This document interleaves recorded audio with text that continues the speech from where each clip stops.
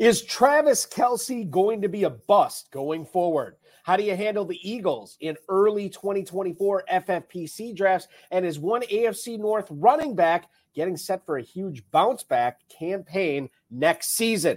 Plus, the 2023 FFPC main event $1 million grand prize winner, Teague Orgeman, is going to drop by to talk about how he built his seven-figure juggernaut, how he spent Week 17 watching the games, how he's going to spend all that cash, and much more. We've got a great show for you tonight. Dave Terpoli is here. I'm Eric Balkman. Stick around. Your high-stakes fantasy football hour starts now. Can't stand the pressure. I've seen greater men than need a lesson.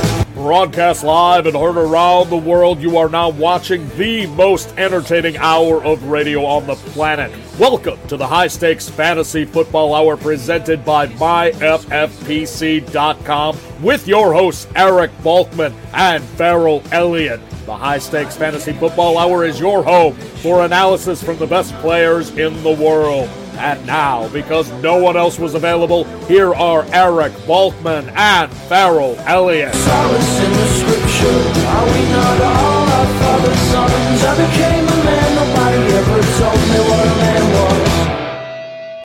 Thank you, Rob. Greetings and salutations to all of you Balkaholics. Welcome into the latest episode of the High Stakes Fantasy Football Hour presented by MyFFPC.com, MyFFPC.com, the Fantasy Football Players Championship. I'm your slightly above average host, Eric Balkman. My co-host is normally the definitive commissioner of fantasy football, Farrell Elliott. He is preoccupied on assignment tonight, so I bring in my good friend and longtime FFPC champion, Mr. Dave Terpoli, at Dave Terp on the X. Dave, Happy New Year, man. Thanks for hanging out with me tonight. What's going on? It's good to be back. It's been a minute. It has been a minute, and this is good practice for you, warming up for all those draft coverage shows we'll be doing coming up in the early and middle and, quite frankly, late part all summer long. This will be 100%. It's good to talk to you. How did your season end up in 2023? The season, it was a profitable one. A very small profit, but a profitable one. We had a lot of good bullets that were right there. We had the number one overall team in the best ball tournament, in the regular season, just flamed out week one. Just got outran by Christian McCaffrey, and a couple other guys. It was a tough finish. A couple main event teams that were right there, but just didn't put down the right combinations when it mattered at the end. So profitable, but could have been a lot better. I think that's what's always so maddening. It was shaping up to be a really good season for me as well. And like you said, it was profitable, but it could have been a lot better. I had so many teams that just didn't perform the way they were performing during the regular season. And that's fantasy. That's what happens. You can't control everything. I'd much rather look at some of your teams and you're just like, I wish the sprint started now. Like that team that was number one was number one pretty much all season. And as we got closer, Tank Dell got injured, to CJ Stroud, Dalton Schultz, all the guys that were getting you there, it started just Travis Etienne came back to earth a little bit. So it was definitely a bummer, especially, going into that with so much promise and then just kind of flaming out at the end. And the great thing about it is we're going to have the Never Too Early FFPC Best Ball Tournament launching here probably in the next 2 weeks or maybe in the next week. It never stops. So if 2023 let you down, 2024 is almost here. We got the FFPC Playoff Challenge, everything going on right now. And speaking of that Playoff Challenge, here's what I want to tell you at the top of the show about several challenges going on with the FFPC. Go to myffpc.com right now to play in the weekly challenge. No draft or salary cap. Get in by Saturday's kickoff. Remember, we got a kickoff tomorrow. And then Sunday's kickoff. 2 separate challenges, the Saturday or the Sunday. You can get in for $35 or $200. There's no draft, no salary cap. You're just picking your players and watching those points pile up. It is the exact same format as the FFPC Playoff Challenges, which are also open for business. No draft or salary cap in there. You're picking the 12 players that you want on your team, 12 players from 12 of the 14 teams that will make the postseason, 1 player per team, and you can win up to $500,000 with the $200 entry fee. And of course, if you want to play for $35, you're still eligible for a $100,000 entry fee as well. Win those this season by going to myffpc.com and registering today. Remember to like this video, subscribe to the channel, comment on it, share it with your friends and enemies, and get notified every time we go live. Coming up on tonight's show, show, Dave and I are going to list the reasons of why you need to handle Keenan Allen a certain way in drafts coming up, what to do with Kyron Williams this coming season, and much more. Plus, as I said at the top, the 2023 FFPC main event $1 million grand prize winner Teague Orgeman is going to go hard on how the sleepers he drafted hit. The problem with having 3 stud tight ends, I guess it wasn't a problem for him because he turned it into $1 million, and much more. If you want to connect with us on X at HSFF Hours, where to do so. I'm at Eric Balkman. Dave is at Dave Turp. Facebook.com/HSFF Hours, where to contact us there. highstakesfantasyfootball@gmail.com. If you have any emails for us, we'll try to get to all the chat room questions, tweets, and emails in the fantasy feedback segment coming up later on in the show. Thanks to our audio engineer and my best friend Bryce, and our producer and mutual friend Rob. Okay, let's lead it off. Terp, you did the HSFF show with me on the Better Sports Network a month or so ago. I'm going to lead it off with John Terry right now talking on YouTube. Are we going to be talking about Tony Pollard tonight? Because no. this name will not be mentioned tonight. Okay. It's very painful. There's going to be no Tony Pollard talk. I mean, it's just been a disastrous year for Tony Pollard owners, including myself leading the charge. I did say he could possibly be the running back 1 this year. Everything was there. It just hasn't worked out. I don't know what happened. I mean, he just doesn't look like the guy that we saw last year. Coaching staff seems like they're just more throw dominant with CeeDee Lamb.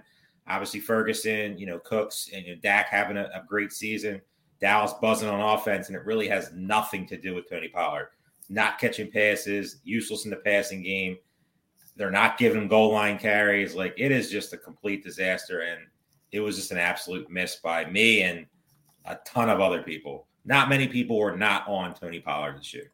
Well, let's pose the question for 2024. Pollard said a couple of weeks ago that he didn't realize how serious his injury was till recently, till towards the end of the season, where he's just now starting to feel like he's all the way back. Does that doesn't look like it? Well, here's the thing, Turp. He is not going to be going at that 1-2 turn next year. He's not going to be anywhere close to that. Right. So doesn't that make him a potential buy in redraft leagues next year? It definitely has potential at value, but we also don't know will he be back in Dallas. And if he doesn't go back in Dallas, he can go into running back purgatory and go literally anywhere. And that could mess up everything. I don't think Dallas is going to pay him any sort of money after what they saw. He might come back there on a cheaper deal and with a competition type of situation with another rookie or veteran type of guy, especially if Dallas does well in the playoffs. But I don't.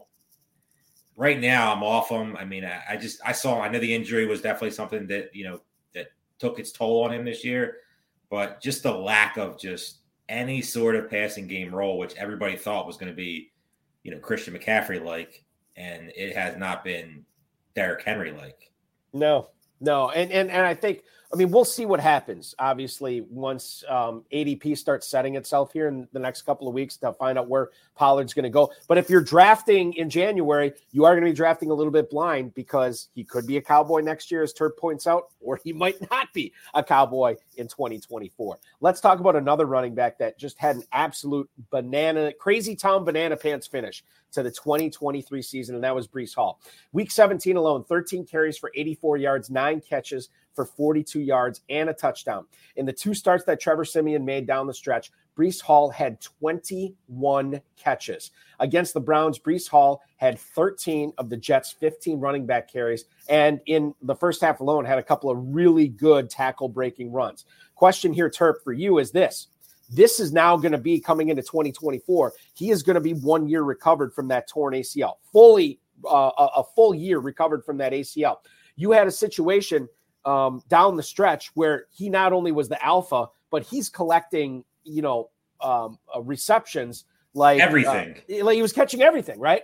And so now I understand that it's Aaron Rodgers next year and not Trevor Siemian. Aaron Rodgers is going to be able to pound the ball downfield a lot more consistently than Siemian ever did.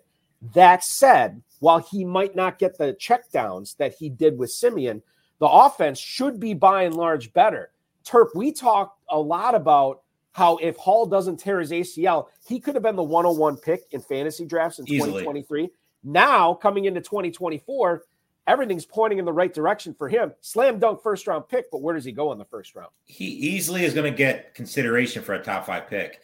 mean, to me, he's right behind Christian McCaffrey. There's really no questions about it. I mean, there's just so much uncertainty at the running back position, as you saw with guys like Derrick Henry, Austin Eckler kind of flame out, Tony Pollard, we mentioned, guys that were getting taken, end of the first, early second in most drafts that kind of just didn't get the job done. So you look at a guy like Breece Hall, who was a league winner, all these $1 million winners and big winners in all these contests. Most of them had Breece Hall. Check downs. He just looked great at the end of the season. Trevor Siemian or not, Aaron Rodgers or not. I mean, he's a slam dunk, top 5-7 pick next year to me. And I'll take him in the top 7, almost every draft I get an opportunity. You think he'll be the second running back off the board? Yes. Okay. Especially with Aaron Rodgers. I think people are going to he's not Trevor Siemian. Like you said, he's not going to dump it down all the time, but that means he can get the ball down the field. And that's just going to give more room. That's going to open up Garrett Wilson. That's going to open up maybe Devontae Adams, guys like that. My guess is the Jets, they see what they have on offense this year. And if they have the opportunity to get a guy like Adams and add another receiver on the outside, that's only going to help Breece Hall. Yeah. And if Aaron Rodgers stays healthy, I mean, the Jets, as good as that defense is, as good as Breece Hall is, as good as Garrett Wilson is, the offensive line continues to improve. If they add depth there and get Aaron Rodgers back 100%, the Jets could easily be, if you look at what the AFC is right now, they could be a favorite going into the next season. I think a rising tide raises all boats. I think that's how the saying goes. And certainly that rising tide of Aaron Rodgers could be that thing that raises not only Garrett Wilson, Breece Hall, and everybody on that offense going forward. An offense that might be going in the opposite direction, but certainly not trending upward at this point in the season, is the Kansas City Chiefs. In the last game for the Chiefs, Travis Kelce had 4 targets. He catches 3 of them for just 16 yards. This was in Week 17 against the Bengals. That makes 3 straight games where Travis Kelce gets fewer than 50 receiving yards. Now, if you compare Travis Kelce to mere mortals at tight end, he's having a great season. 16 yards away from 1,000 yards, which would be the 7th year in a row. But Travis Kelce is not a mere mortal, and he should not be considered, or we should not be comparing him to other tight ends at the position, because Kelce is a unicorn. He's one of the best to ever do it. My question here is, Terp, we had people taking him at the 101 last year. He was a de facto top 5 pick in every single FFPC or Fantasy Pros draft, right?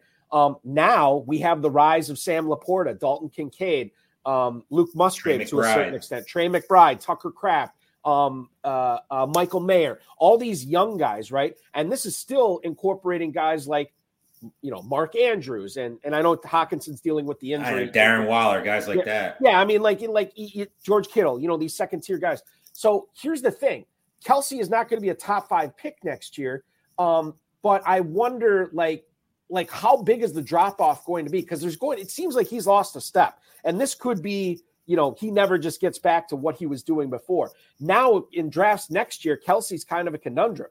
You want to take him in the first round, but is he still worth that first round pick? I'm not sure. How are you seeing it? I don't see there being any tight ends as of right now being drafted in the first round next year.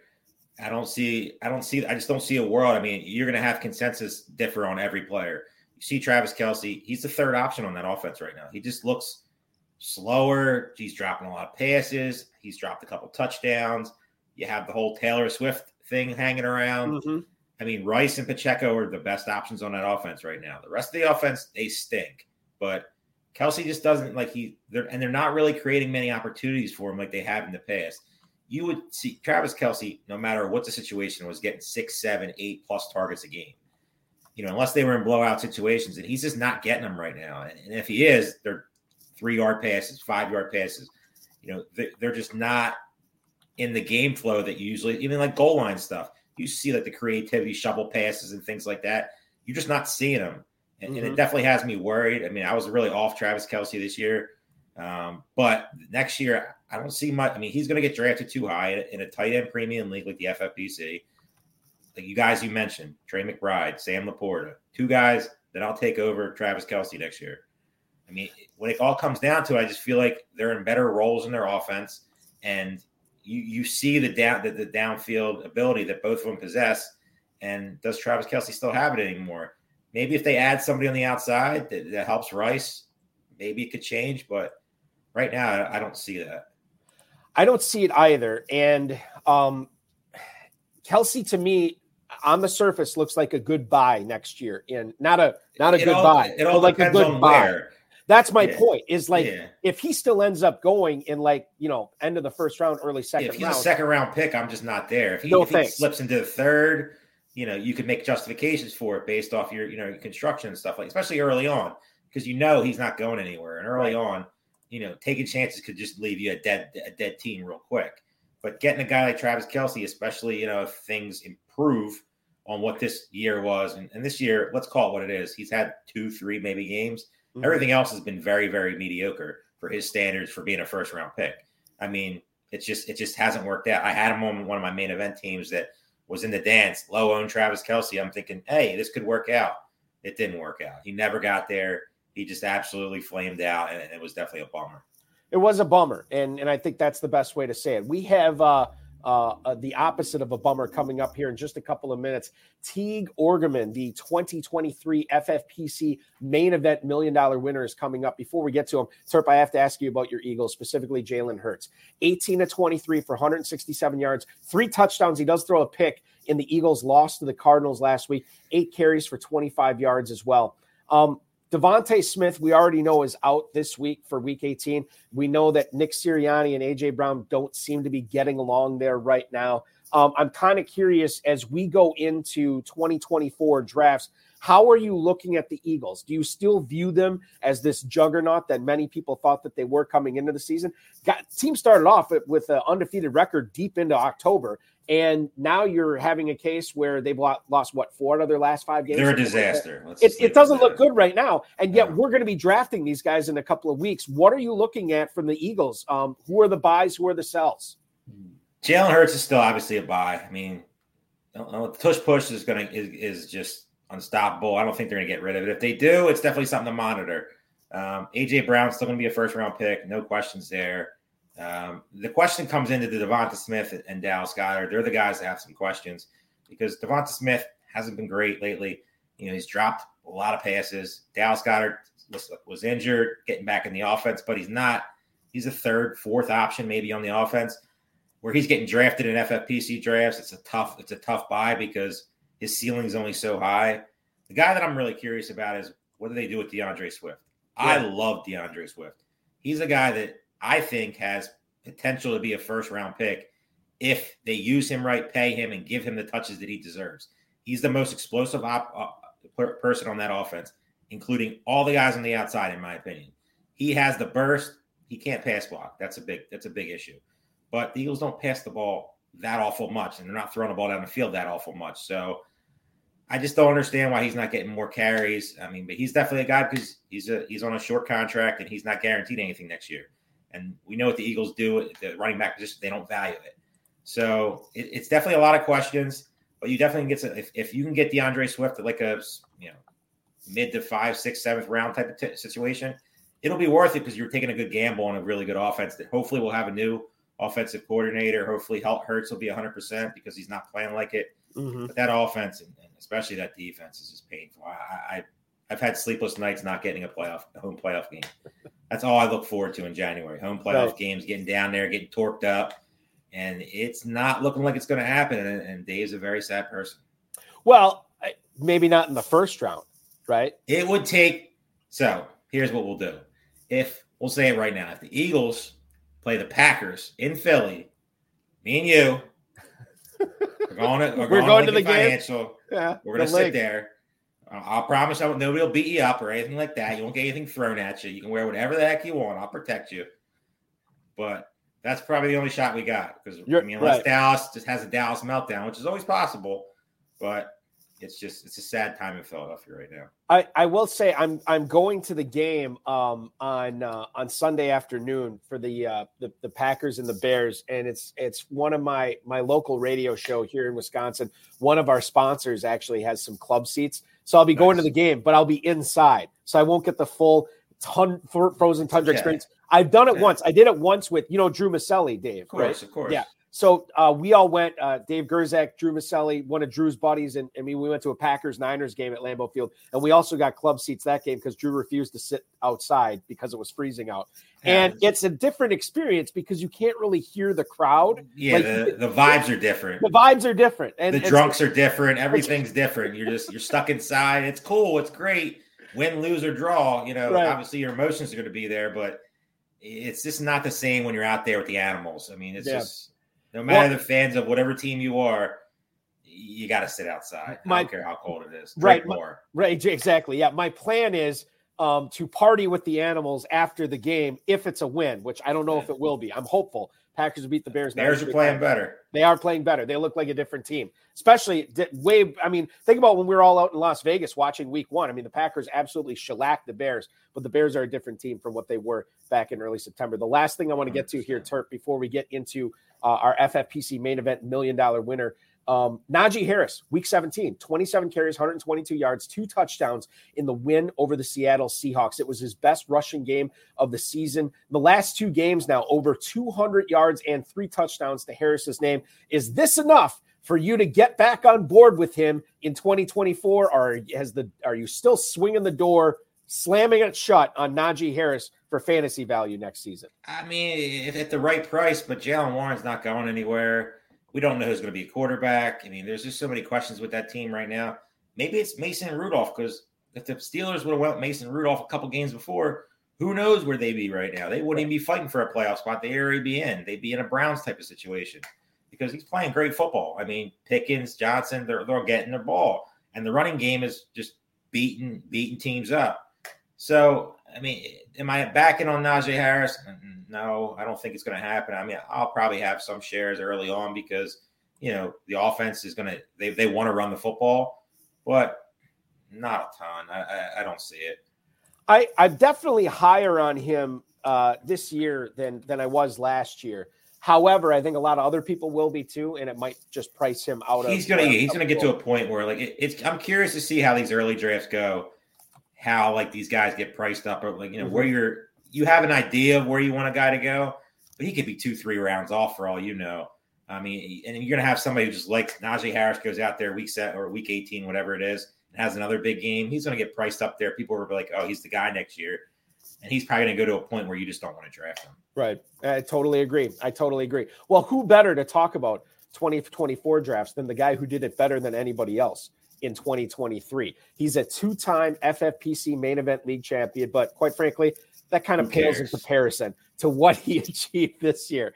After a slow start, his Hodeg's Green squad won his main event league and ultimately crushed the championship round en route to first place and a $1 million payday. Please welcome in the newest FFPC millionaire, Mr. Teague Orgeman. Teague, happy New Year to you. And my goodness, what a happy New Year it is for you. Welcome to the show, man. Yeah, thanks for having me. Appreciate it. Yeah, it's been a great end to 23 and a weird start to 24. So it's been pretty wild last 5 days, but appreciate you having me on. Absolutely. And I do want to get into this right away because I don't know if you know this, you may or may not know this. I'm in Appleton, Wisconsin, a couple of Jordan Love Hail Marys southwest of Green Bay. And so I see your team name and I see Hodeg's and I'm like, oh, Hodeg, the mythical creature from the northern part of Wisconsin, right? I don't think about this because I'm in Wisconsin. Then I'm like, wait a minute, this is a national thing. Does Teague have some sort of connection to Wisconsin? And then I believe, now correct me if I'm wrong, you are from the home of the Hodeg, Rhinelander, Wisconsin, right? I am. Yeah, I'm a Rhinelander High School graduate, 1999. Hodeg's Green. I had 2 teams in the main event. I had Hodeg's Green and Hodeg's White. And I think it was my first year doing 2 teams. So I needed some kind of naming convention for them. And I remembered when I was a kid, they used to have the traveling basketball teams and they wouldn't tell you the A team or the B team. Just all the good kids happened to be on one team. So they call them Hodeg's Green and Hodeg's White. So that's kind of how I wanted to treat those 2 teams. Like, I'm not going to play favorites. Obviously now I have a favorite. It's Hodeg's Green. But I thought it was a good karmic way to kick off the football season. Well, listen, Terp he's going to ask you about what you did for week 17 to take in the action. Before we get into that, I have to ask, so this happened Sunday night. There was no Monday Night Football. This is now 5 days later. Has it sunk in for you yet? I mean, what has it been like this week? Has the press been alerted where you're living right now? Are people all over you, friends and family? Has it sunk in that man, I just won $1 million playing fantasy football this year. It hasn't sunk in. It still feels really, really surreal, but I have gotten a lot of friends and family reaching out. And that's honestly been the coolest part about the whole thing is I didn't realize how many people were aware of what I was doing and were pulling for it. And I've just gotten some really nice text messages. And a lot of people, when I tell them, I'm not super public about it, but I've told a couple of people, they've fallen to the ground laughing. So that's been kind of fun. It's been a good week just connecting with people who I've been playing fantasy football for 27 years. So just people from my home league, right? People that I've played with online before. It's been a pretty cool week. Did people know, like, leading up to this? Did your friends and family know what you were in for? They did. I think partially because of the holiday season. So I was in near Rhinelander actually for the holidays, and so when I'm more animated than usual, people start to ask questions about like what's going on. So this sounds strange, but like I think I'm live to win this. Like it started. I kind of felt that way even going into week 15, which is weird because I was in 308th or something. Mm-hmm. But I've been playing really well in the lead up, and people were kind of generally aware. And then as it got into the Sunday night game, my wife and I had an event we were supposed to go to with just a couple of friends and family. And so when I got there, I had to tell them, like, I'm not a crazy person, but you need to understand, like, I'm going to be watching the game. Don't bother me. Yeah, exactly. Like whatever you had planned for dinner, like, I'm not doing that. I'm going to be glued to this game. What, who is the catalyst? Because obviously you said you're just outside the top 300 in week 15. What was the catalyst? Like, who really sprung you forward into contention? Kyron coming back was big toward the end of the season. Trey McBride off the waiver wire kind of stabilized a lot of things that I was trying to do. And then Jaden Reed was, because my receiver room was, I started Jefferson, Hurts, Teague.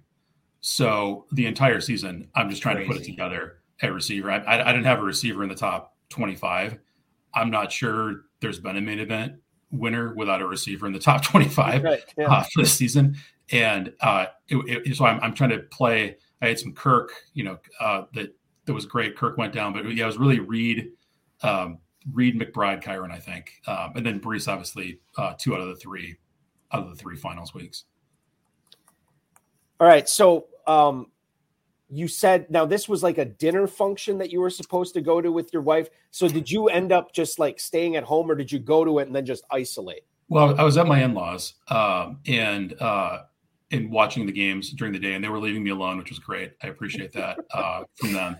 But we had this thing planned, and so we had to leave actually for it right before the afternoon games were over. So I'm driving the car half an hour, and I'm just talking to my wife. I'm like, I need down and distance constantly on this Bengals Chiefs game. I need down and distance on Broncos Chargers.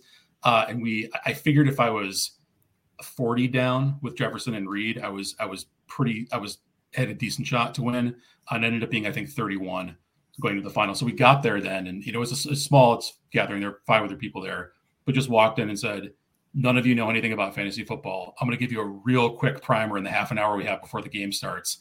And this is what we're all doing now. We're just going to watch this and just go crazy. It was great. All right. So John Terry, a guy who has had a ton of success playing in the FFPC over the years, he wants to know, and I'm not going to repeat it, but I will say he wants to know, when the Vikings decided to start Jaren Hall, what was sort of your reaction to that, knowing that Nick Mullins had these 2 really big games throwing the ball the previous 2? Great question. Yeah, so earlier in the week, I thought Addison was going to be out, and I had Jefferson. So I'm thinking, all right, wheels up. I've got 15 targets coming for Jefferson in this game with Mullins. And then they announced Hall, and I tricked myself into thinking it would be okay.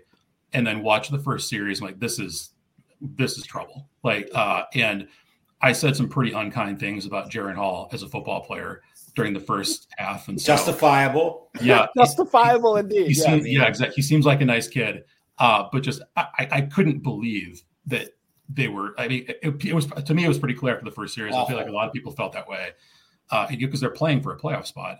And then when they announced at half that they were going to go, I needed, I think, 1.5 points or so at half. when they announced at half they were going to go Mullins, I breathed a sigh of relief, not even knowing that Reed was out with the chest injury because, and then, that's the first play, literally the first play that they had, I think of the second half, they hit Jefferson and put me over the top. But the pass that really the wounded duck toward the end of the first half, that was like are we really doing this kind of moment? But fortunately Mullins came in and saved the day. So in that game, that pack. So I want to set the record straight here. So you were born in Wisconsin, but you don't live in Wisconsin anymore, right? I don't. No, I'm in the Bay Area now, but I get back, whenever I can. Okay. So was this like? I mean, are you a Packers fan, or do you not have fandom as far as teams go? I'm a fourth generation Packers fan. My great grandfather owned a bar in Clintonville, Wisconsin, and my grandfather would home of the Truckers, would chart the Packers games on the radio on butcher paper for him and run it down to the bar. Awesome. When my grandfather returned from the Korean War to work at the Kimberly-Clark paper mill in Neenah, he got season tickets. We've had season tickets in the family for 70 years. Like we organize holidays and birthdays around Packers games. Like we are real hardcore about the Packers fandom. Okay, so this had to be – so obviously your family's on board with the Packers. Yep. You were rooting for Jaden Reed. He catches the 33-yard touchdown in the first quarter from Love. And then, like, I'm just a fan, like, watching the game. And I'm like, maybe they'll squeeze out a Carlson field goal here before half after that turnover.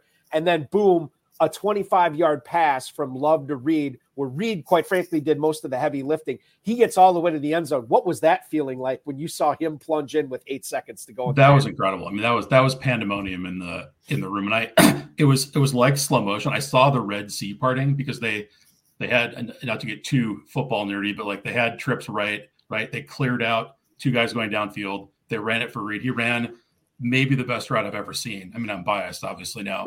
Obviously, he goes across and then he just dusts the linebacker. It was kind of a full circle kind of thing because I drafted him thinking. So back in the draft, I was one of those guys who was pounding the table for JSN for the Packers because I thought let's get a cup right in this LaFleur offense, and it turned out he wanted a Debo, and that play was just like full Debo, right? Just carrying the defender into the end zone was fantastic. So that was, that's the one that stands out obviously from the game is like that close to sealed it. And it was incredible. And then at that point you were down by like what, a point and a half, 1.5 points? Yep. Okay. 1.6, I think. Yeah. All right. So then at that point you you're feeling pretty good about it, but you didn't really do any celebration at all until Jefferson caught that pass early in the first half. Like, at what point did you realize, okay, this is happening, it's real? When was that? And then what did you do? It wasn't even on the pass that Jefferson caught, which put me over the top because I've lost games like any long-term player has. I've lost stat correction games on Wednesdays, right? And I think that put him up maybe like less than a point. It was he made a catch later in the drive. And after that, then it was like, all right, I'm 2 or 3 clear. This has happened. And then we got to celebrate all over again. And what did you do for that? I mean, did you have some champagne on ice already? What was that scene like? I finally ate some food because I couldn't really, the sweat is so stressful, right? You're just like, I don't want to drink. I just water, please, until that happens. So I think my body finally released enough to be able to eat. Did you get lightheaded at all? No, it was just I did have that thing that people talk about where you see like your whole fantasy career, right? Like the flashbulb kind of thing, like just all the time, all the really this being like a bucket list thing for the last 12, 15 years. And I had just a nice moment with everybody. It was really it was just great being around people who were pulling for me. That's awesome. Teague Orgeman, the champion of the FFPC main event, joining us tonight. Terp, let's ask. Go ahead and ask Teague about this Mostert business in Week 17 because I think this is pretty compelling stuff too. So Mostert obviously was one of your best players all season, a great draft pick. When he was declared out, who was the guy that you inserted in for him? I was going to bench him. He wasn't. I had regardless, even if he was active, he was still going to be on your bench. Yes. Yeah. My thought process was I was in, I think, 7th heading into the last week. And there was that Detroit-Dallas game, obviously, on Saturday. And I thought I needed Ferguson in case that game shot out. And I felt pretty, McCarthy called, I think, 2 lengthy down the seam, like first reads for Ferguson. I felt pretty good about it early. He ends up with 9 or 10. So didn't feel great about it afterwards. But Mostert was, I was going to play Kittle. I felt like I needed Kittle because all the other teams up there had McCaffrey. So he wasn't, even if he was healthy, he wasn't going to be in. Wow. And that's stunning. Well, I mean, it makes sense, right? But like, just to think about a guy who had gotten you as far as, a 21 touchdown season, and now you're in the real money here in week 17. It takes a certain amount of chutzpah. You were ready to do it anyway, and obviously the decision was made for you when he was inactive. But Mostert, what he did during the season, Teague, was unbelievable. You got him in the 9th round of this draft. You mentioned Jake Ferguson, 12th round pick for you here. Jaden Reed, we've been talking a lot about. He was a 13th round pick. Kyron Williams, a player that blew everybody away this year. No. He was a 14th round pick. So many of these mid to late round picks for you hit this year, and you needed all of them to get all the way up for a 7-point victory in this championship round. After you had drafted this team, obviously you didn't know the impact that all these players are going to have. But how did you feel when you looked up and down? I think this was an online draft you drafted in early September. How did you feel about it after you put it together? I felt really good about it afterwards. I built it to be good at the end of the season. So, I took JSN, I took Reed for kind of end of the season plays. Brees was, the theory on Brees, right? Was he going to be eased back in? And then toward the end of the year, he would pop. And it all sort of worked out. I didn't, was not planning on Jefferson and T missing as much time as they did, obviously. But even Ferguson was, to me, was more of a late season play as he got more acclimated, being a first year starter. So I built it with that in mind. But then I put up 88 points in week 1, and then I started 1-3. So I was thinking maybe that wasn't a great idea. What I've done here, but it was just everything. Which is what you have to have happen, right? To run that hot, but everything hit. Like it was, and it was intentional building it that way, so that I feel like that was a construction that gave me just the best chance in the sprint. Were you? It's a lot of those players I just mentioned here with Mostert and Ferguson and Williams and Reed and all those guys. Were you particularly proud of any of those picks? In other words, like, we all take chances when we get to the latter part of drafts, and sometimes they work out, sometimes they don't. And the ones that they work out, I don't know if we have a real genius behind it. Sometimes it's just like, I got the right player and he ran pure for me. Were you particularly proud of any of those picks? In other words, did you feel really strongly about any of those players prior to the season starting? I felt really strongly about Kyron, but only because I've been tricked so many times by Cam Akers. And I was pretty convinced that McVay hated Akers, and just he's so good at he's the master of we're gonna ride Cam, and I think had Williams not gotten hurt early last year, I think it would have been Williams last year too, the entire way. Oh, interesting. And I felt like he was, I feel like that was an inefficiency. And so, was sweating him coming around. I was actually kicking myself for not taking him around earlier, but felt really strongly about him. Before Terp asks you about your tight ends, John Terry wants to know if you're going to be drafting live in Las Vegas in 2024. Have you given any thought to that? I think I might have to. I haven't before, and I'm sure that's going to make me worse. But well, I'll tell you this, Teague, there's going to be a ton of people who want to meet you for sure. 1,000%. Yeah, totally. I want to meet all of them. Like I'm a fan of all of their play. I've been watching them play for years and just really, and have learned just a ton from a lot of those guys. So I think I might have to do it this year. 2-part question. Number 1, you said you started off 1-3. What seed were you going in the FFPC playoffs? I was I'd won my league. So I rattled off 10 wins in a row then after going 1-3. So I was the 1 seed in my league, won the league playoffs. I think I was 308 heading in, but I honestly thought I was live because after week 4 or so, I was probably playing at like a top 70, top 80 type clip. I just felt like I can't totally explain it. Just like felt really good about it. Felt like it was a pretty solid group. Second question. Championship week, you started with 3 tight ends, McBride, Kittle, Ferguson. How hard was it to get them all in your lineup throughout the season and decide which one to go with? And to follow up on that, when did you get, because I know you didn't draft McBride, how early did you pick him up off waivers?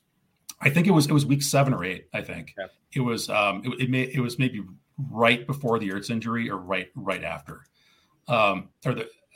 It wasn't actually that hard to get them all in, and I didn't play them all consistently because my receiver room was so bad. So it ended up kind of working out where, like, when Kyron got hurt, okay, great, I'm going 3 tight ends. When Jefferson's hurt, I'm going to go 3 tight ends. And I've played that way in the past, and I like the floor that second flex tight end gives you if they can give you some volume. So I'm comfortable playing that way. But it wasn't like I was trying to jam him in every week. It just ended up working out that way that, I played a little JSN. I played Charbonnet one week.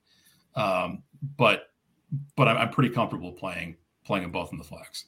When you, a lot of times when we have, whether it's a main event champ or Fantasy Pros champion, a lot of times in the sprint, the lineup sort of sets itself for them. And it's a little bit easier. It's less stressful because if you don't have a deep team, if you have a very top heavy team, it makes lineup setting easier. Did you find yourself throughout the season really, rubbing your brow, trying to figure out what am I going to do this week? Who do I have to bench? Or, because of bye weeks and injuries, did you feel pretty good about the decisions you were making every week? It was a little bit of both. I mean, I felt like my hand got forced a little bit with T and Jefferson, but in the sprint, I didn't play perfectly in the sprint, right? I had a Justin Jefferson, Matt Gay miss in week 16 that cost me 11 points, which, I was feeling pretty intensely late in the first half of the Green Bay Vikings game and thinking, like, did a Matt Gay swap really cost me $1 million here?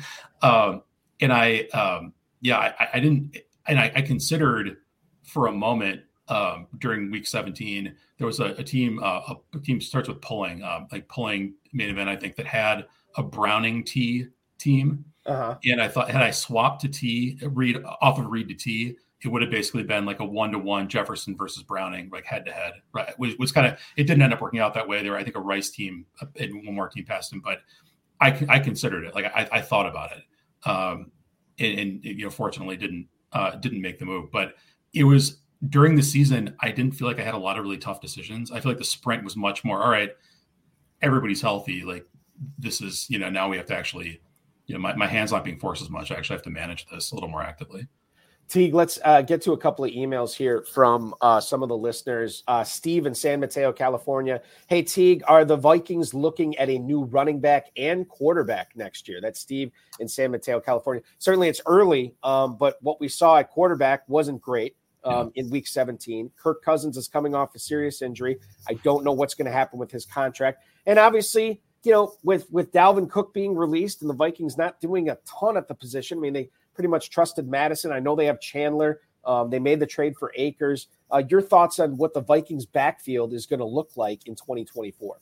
I think definitely a new quarterback. I mean, and I think they, in hindsight, like giving Hall a preview last week was probably like the audition. Like, where are you with this? And I think after that, they can't go in with Mullins, Dobbs, Hall, and I don't think they are inclined to wait for Kirk. So I think it. It feels like they think they're pretty close though. Like it'd be pretty tough for them to press the reset button entirely after, winning, 13 games last year. They were kind of in the mix even without Kirk this year. So my guess is that they go for a veteran somewhere. Maybe Russell, if he's available, somebody like that. I think that they're not ready to totally blow it up. But I would expect new quarterback. This is important because a lot of people are going to be drafting Jefferson super high. Addison's going to go higher in next year's draft than he did this year if the quarterback is there. And the quarterback is important. We'll find out what happens. Is there a world Justin Jefferson gets traded? Most people say no, but he's going to get a lot of money. Are they going to pay him if it's?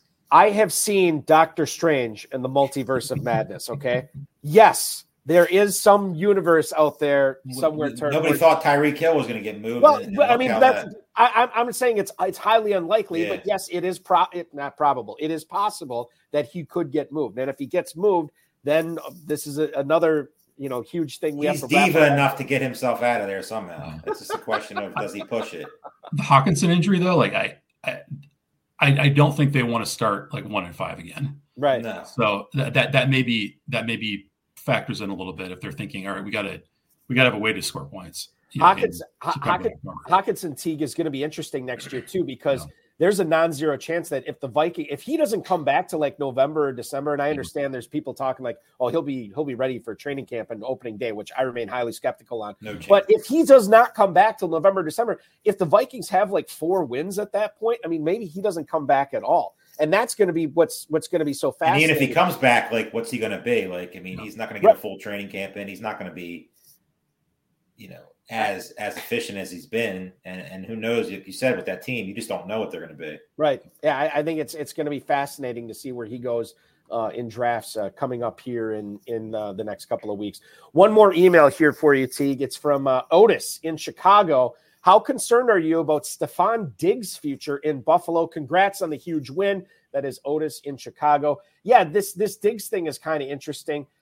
If you look at what he has been doing the last few weeks, he's still getting targets. Like, he's still being involved in the offense, but he's not running the same routes that he was earlier in the season. Like, he's not running these explosive downfield routes. It's a lot of stuff in the first 10 yards past the line of scrimmage. His role has changed. He doesn't seem happy. I think his brother said something probably like a month or two ago after a Monday night game, and he said Stephon Diggs needs to get out of Buffalo as soon as he can. Like, what do you think about his future in Buffalo? Because obviously, if he leaves, this is going to be very interesting for Gabe Davis, Khalil Shakir, Dalton Kincaid, and the like. Yeah, I think it might depend on how they play this week. I mean, if they lose and miss the playoffs, it probably makes it a little bit easier to move on from him. If they're the 2 seed, maybe he has a 3-game run, or 4-game run where everything seems great, and he goes for 10 and 120 every playoff game. But they seem to want a divorce at this point, and they kind of patch it together. I mean, it was even preseason, right? Like something was weird going on there the whole time, and it seems like maybe they're not willing to commit to it long term. I thought, like, contractually, I thought at the beginning of this year it was a little bit difficult for them to move on, but it may be more palatable next year in the 24 league year. New offensive coordinator seems like he likes to run the ball a little bit more. Yeah. Definitely doesn't seem like, I mean, Diggs is still getting the targets, but like you said, the down the field shots just aren't there right now. Go ahead and I know, Terp, you can ask Teague about this. I know you kind of touched on it with the Matt Gay thing, but let's do an all-encompassing look at this. So you won by 7 points during the season. Obviously, you had some good fab pickups. You talked about Trey McBride. Was there any other pickups that you really look back on and you're very thankful for throughout the season? And also, you talked about some of the moves that you almost made that almost cost you $1 million. Was there any that you didn't mention? I think the best move I made heading into the sprint was Texans defense. I mean, the team, by the time the sprint rolled around, my team was pretty healthy. Didn't, with the exception of McBride, right? He was the kind of the one major addition. I did a few things during the year that win some spot starts, but Texans defense were the big one. I was going back and forth on a few different ones. I wanted someone to pair with Miami because I thought Miami, they had the Jets matchup. Obviously, they had some good stuff during the sprint, and saw Texans on there twice and felt like if it's Levis, great. And they nearly turned him over 5 or 6 times. The first time they played. Mm-hmm. If it's not Levis and it's Colt Tannehill, that's okay too. I'll take my chances there too. So yeah, Texans defense was a big one. And then the lineup submission, really the only one that you were ever nervous about in the championship round was the Matt Gay one, right? Yeah, I mean, I wasn't happy that I wasn't going to play Mostert. Like, that didn't feel great, but I feel like it was the right move. I thought, the McCaffrey teams that were above me, I feel like I needed something, right? And either it was going to be what happened, which is he plays a little bit, tweaks the calf, and they decide to shut it down, or Kittle has a Kittle game, right? Yeah. And he scores, and he scores 3 times, and it turned out, that wasn't the case either. But I feel like I had to play Kittle with what was above me, and I needed Ferguson because I thought I was strong enough, even with the Dallas-Detroit, like 54-point total, to survive it as long as I had a piece. And Mostert was just the odd man out. Yeah, and like I said before, I thought for a brief moment about Higgins instead of Reed, and fortunately had the discipline not to. That would have felt better. It would have felt better to be like, okay, great, I don't have two guys late. I've got one. But fortunately was calm enough and clear-headed enough not to do that. Getting back, I forgot to ask you this too. The night of after the Packers Viking games ends, and it's official as official can be in that moment. How late did you stay up that night? Did you have problems falling asleep? Yeah. Were you on the phone with a lot of people that night? Yeah, my DMs were pretty great. Text messages were great. I got maybe 2 hours of sleep and I had to catch a flight in the morning. Okay. So I'm, at the airport on, an hour and a half, maybe, of sleep. And then I'm on, I went to work on Tuesday, and I'm sitting there, at 6:30 Pacific, because I'm on Central Time, having adjusted for a week and looking around, be like, I'm not sure why I'm here. Like, why did I do this? Like, why am I not sleeping? Right. Cause I just wasn't thinking, I was just totally clearly. And it still hasn't sunk in for you yet. Yeah. Yeah. I don't think it will for a while. Right. I've been, and there's so many good players, that play this, and you're just kind of hoping for a chance. And I'm not the best player in the world, but I feel like I'm live in these things when I play. That's all you can ask for. Right. Yeah. And I've been, after it for a while. And I feel like I've gotten better too. Right. And that's what's been really gratifying is feel like I'm improving. But it hasn't sunk in just because I've been chasing it, for a little while. So it may take a while before it feels really real. This helps though, guys. This helps make it more concrete. It's cathartic. Well, not cathartic is not the right word, but just talking with other people who know what this means, and how big a moment this is. Yeah, obviously it's very cool for you to share with us everything, all the emotions and everything you went through.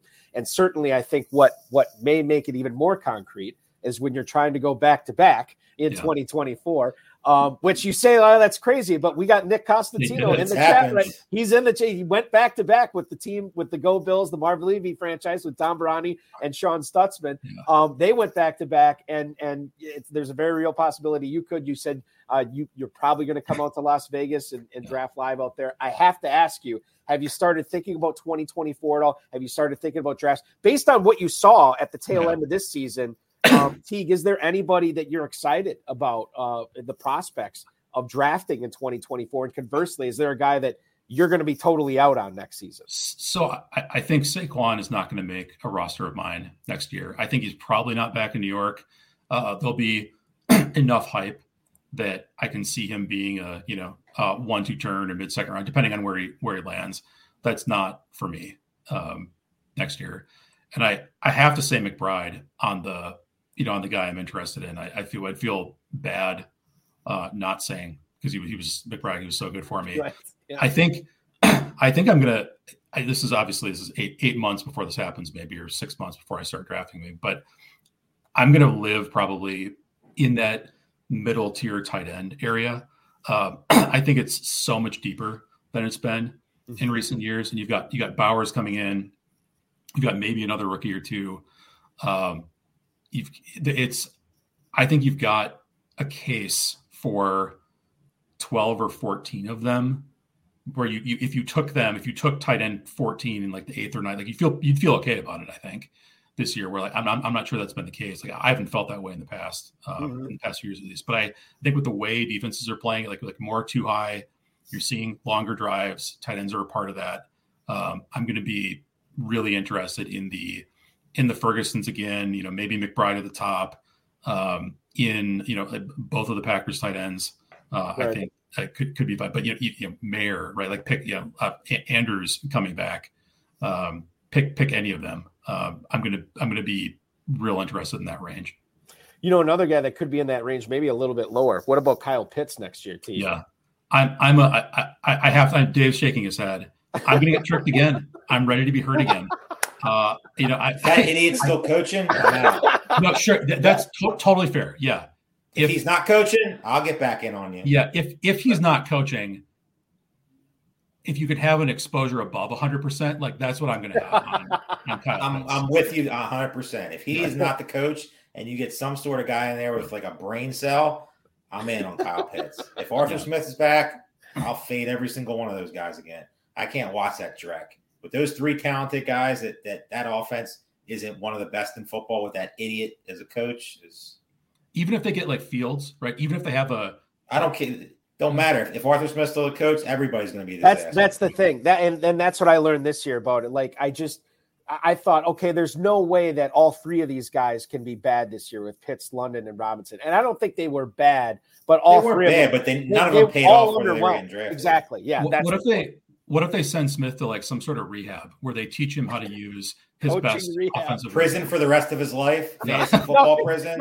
Turp, I'm in. You're getting a little crazy here. With I'm not. But the thing with I didn't draft many of those guys, so I'm okay there. But fantasy football prison for a couple of years, bring him back as like a running backs coach or something. Right.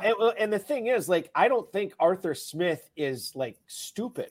I think sometimes you know what he might be, Turp? He might just be too smart for his own good.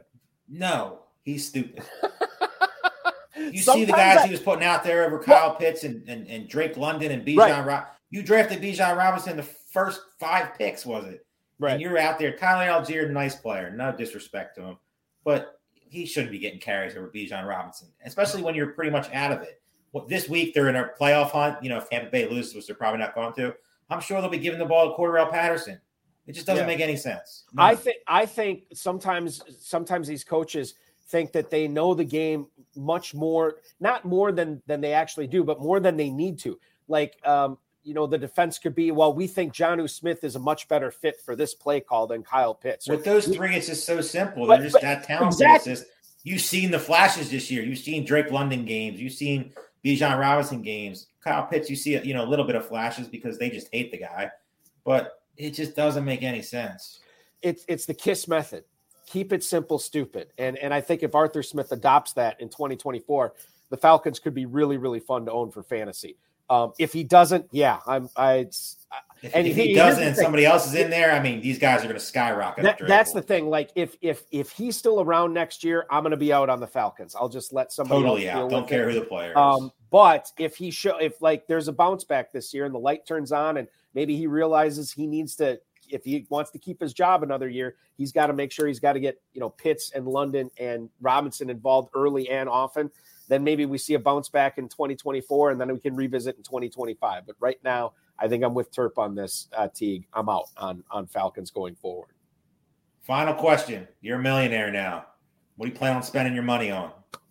I'm not a big stuff guy, so I don't have like a dream to own a Ferrari or a well-appointed boat or whatever. That's not really, it's not my thing. I think I'm going to try to use it in the first place to just make the things that, my wife and my daughter and I already do just a little bit better. Like, our trips are going to be, we like to travel a little bit more elevated. I'm 6'3". I've taken my last economy class flight for a while. Just that kind of thing where like more, I want to do more of the stuff that I'm already doing, just, a little bit nicer maybe. Nice. So upgrading on flights, improving like the little thing. Do you have anything concrete in mind that like, okay, well, I'm going, like, you'll probably invest, right? Yeah. Invest a good portion of it. So is there anything like, do you have like a fun purchase that you could be something small, could be something a little bit larger than small? Is there anything like that that's on your mind right now that you're going to go out and get?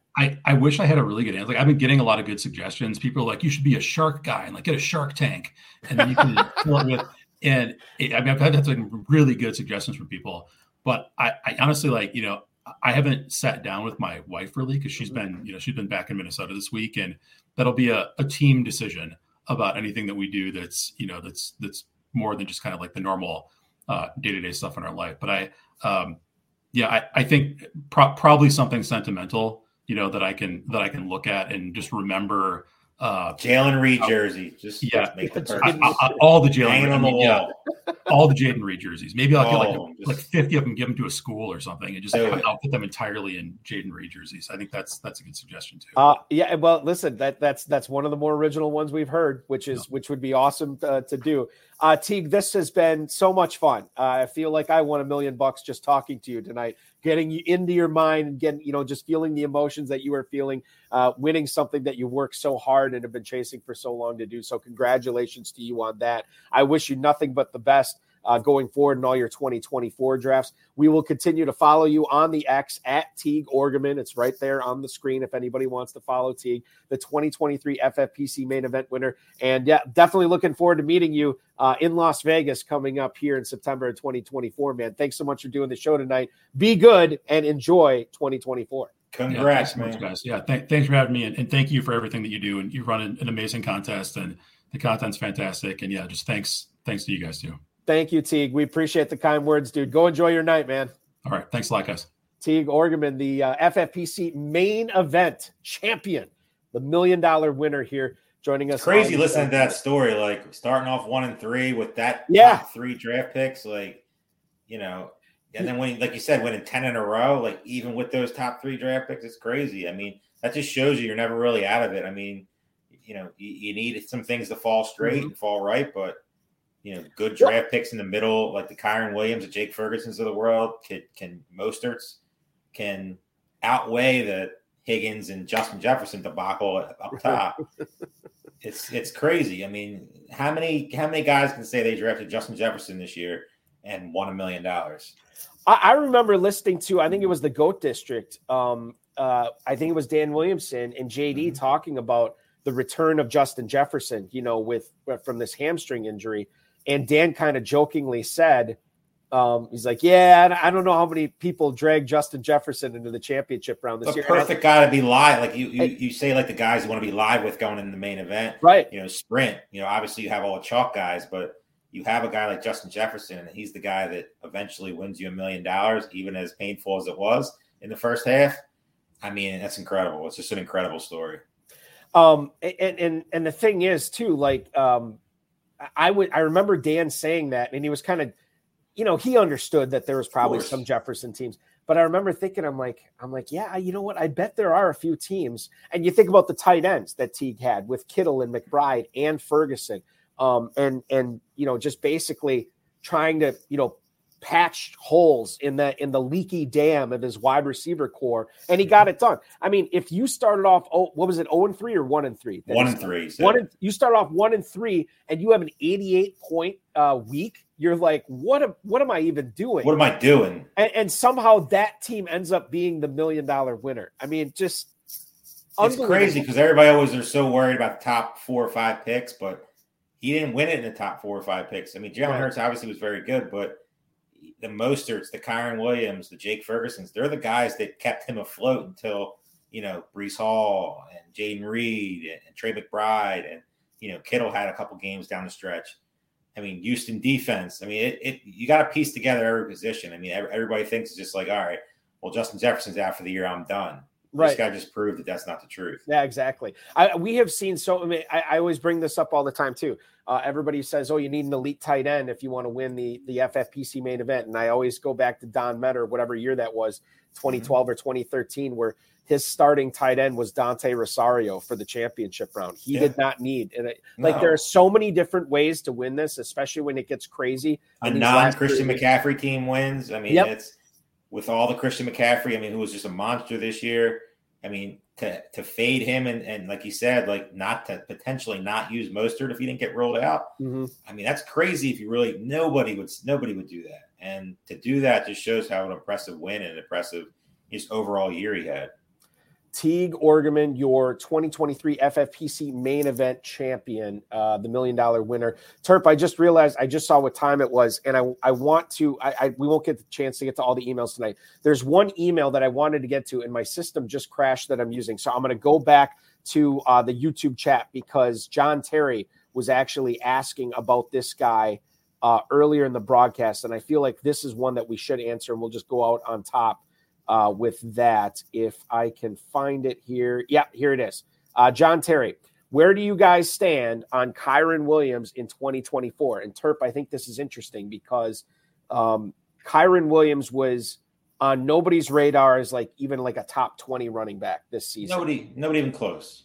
And I drafted him in a lot of leagues super late just because I read a blurb that he was catching passes, a lot of passes in preseason from a Rams beat writer. I'm like, okay, I'm on board with that. Had no idea it was going to turn into this. He's not a super athletic, super fast, super strong guy. He was not good at the combine. There's so many red flags with this guy, and yet he ended up being the guy as far as running backs go this season. Now, the Rams have an opportunity to maybe sink some draft capital into a running back of the future or a guy who can compete with Kyren Williams. But with all the problems they have on defense and all the holes there and trying to replace guys that are either already gone or are going to be gone, I wonder if that's more of a priority for them. And we draft Kyren Williams as a guy who's going to be a top 5 or a top 10 running back next season. How are you as of right now, how are you planning on handling Kyren Williams in your drafts? As of right now, I'm in on him. It's just like you said, these early drafts, you don't know. Like I could see him going as a 1-2 turn guy. Mm-hmm. As a 1-2 turn guy with these receivers and the position being what it is, especially the running backs are just unknown.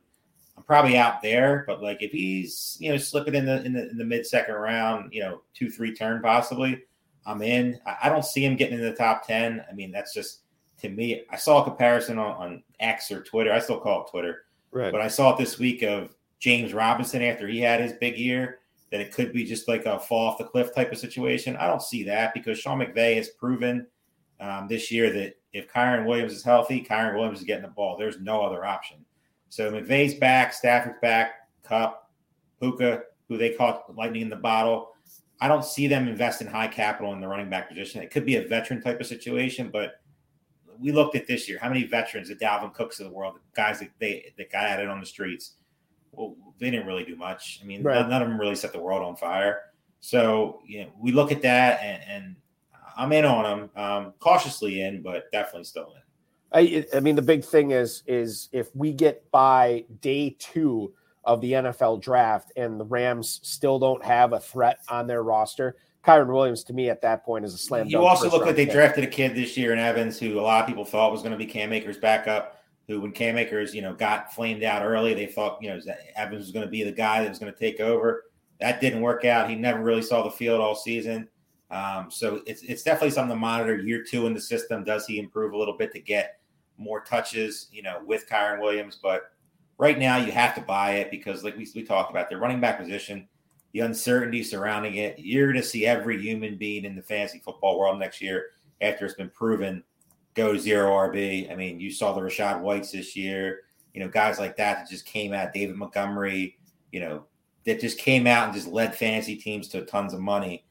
You're going to see him do it all over again because most of the guys that we drafted up top, like Eckler, Pollard, Derrick Henry, to name a few, were total flameouts.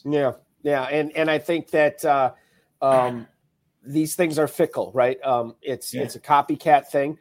There's going to be a lot of people that will stick to their druthers and stick to their guns. And it'll be interesting to see where the quarterback position falls next year. That's another one that I'll be watching too. I think quarterbacks and tight ends are going to be fascinating. And I think like Teague said, the tight end position is going to be, I think it's more deeper. Spread out. It's more spread out to where you're going to see 10, 12, 13 guys get drafted. Obviously they're going to be the top heavy guys, but the quarterback position, I mean, you saw this year, if you drafted Patrick Mahomes, you're drawing dead. Mm-hmm. Josh Allen, Jalen Hurts, you were live, but you had to be really good below him.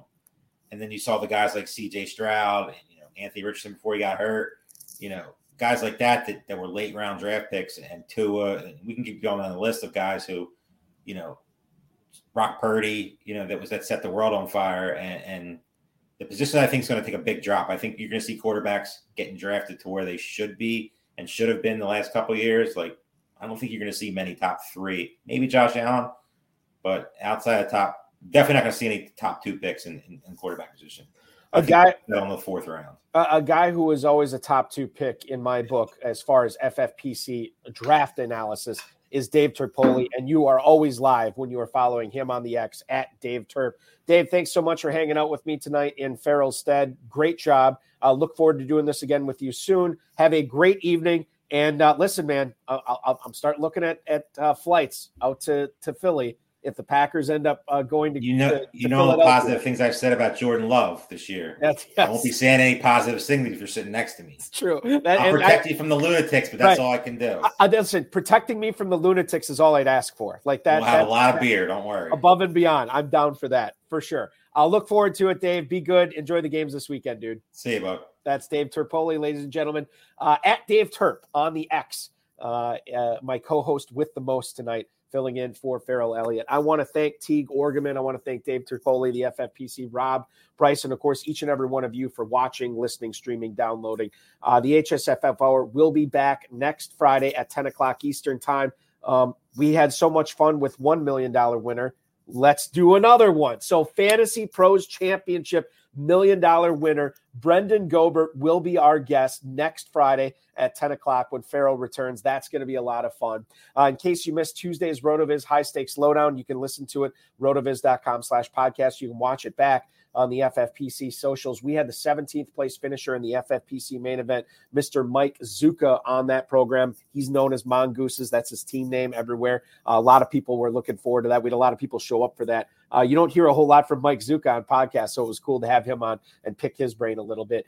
Show will be back at 10 o'clock Eastern time on Tuesday with our annual our annual world famous FFPC playoff challenge preview.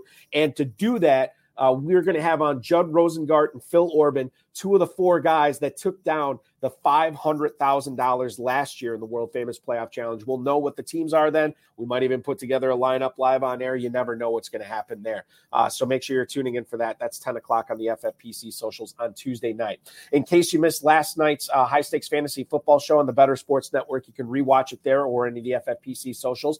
Myself and Fantasy Pros Derek Brown chopped it up for 2 hours. Took a look back on 2023, and we got into a lot of 2024 draft stuff as well. So check that out in case you missed it. And then this coming Thursday, you can watch it again live, 7 to 9 p.m. with yours truly and Draft Sharks Alex Korf with a look ahead to 2024 and the FFPC Playoff Challenge. I can almost guarantee you we will be building a Playoff Challenge lineup in one of the segments of the show on Thursday night at 7 o'clock.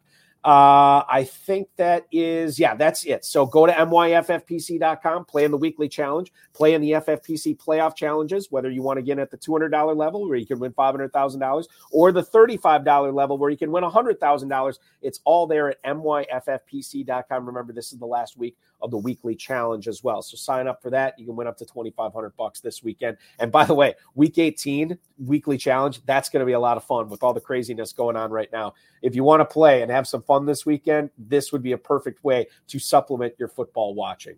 Remember to like, subscribe, comment on this video, share it with your friends, share it with your enemies, get notified by clicking the notification bell so you will get notified every time we go live and you can hop on and watch the broadcast. Thanks so much for watching, everybody. Happy New Year to everybody as well. Get in on those playoff challenges and the weekly challenge. Your weekend officially starts now.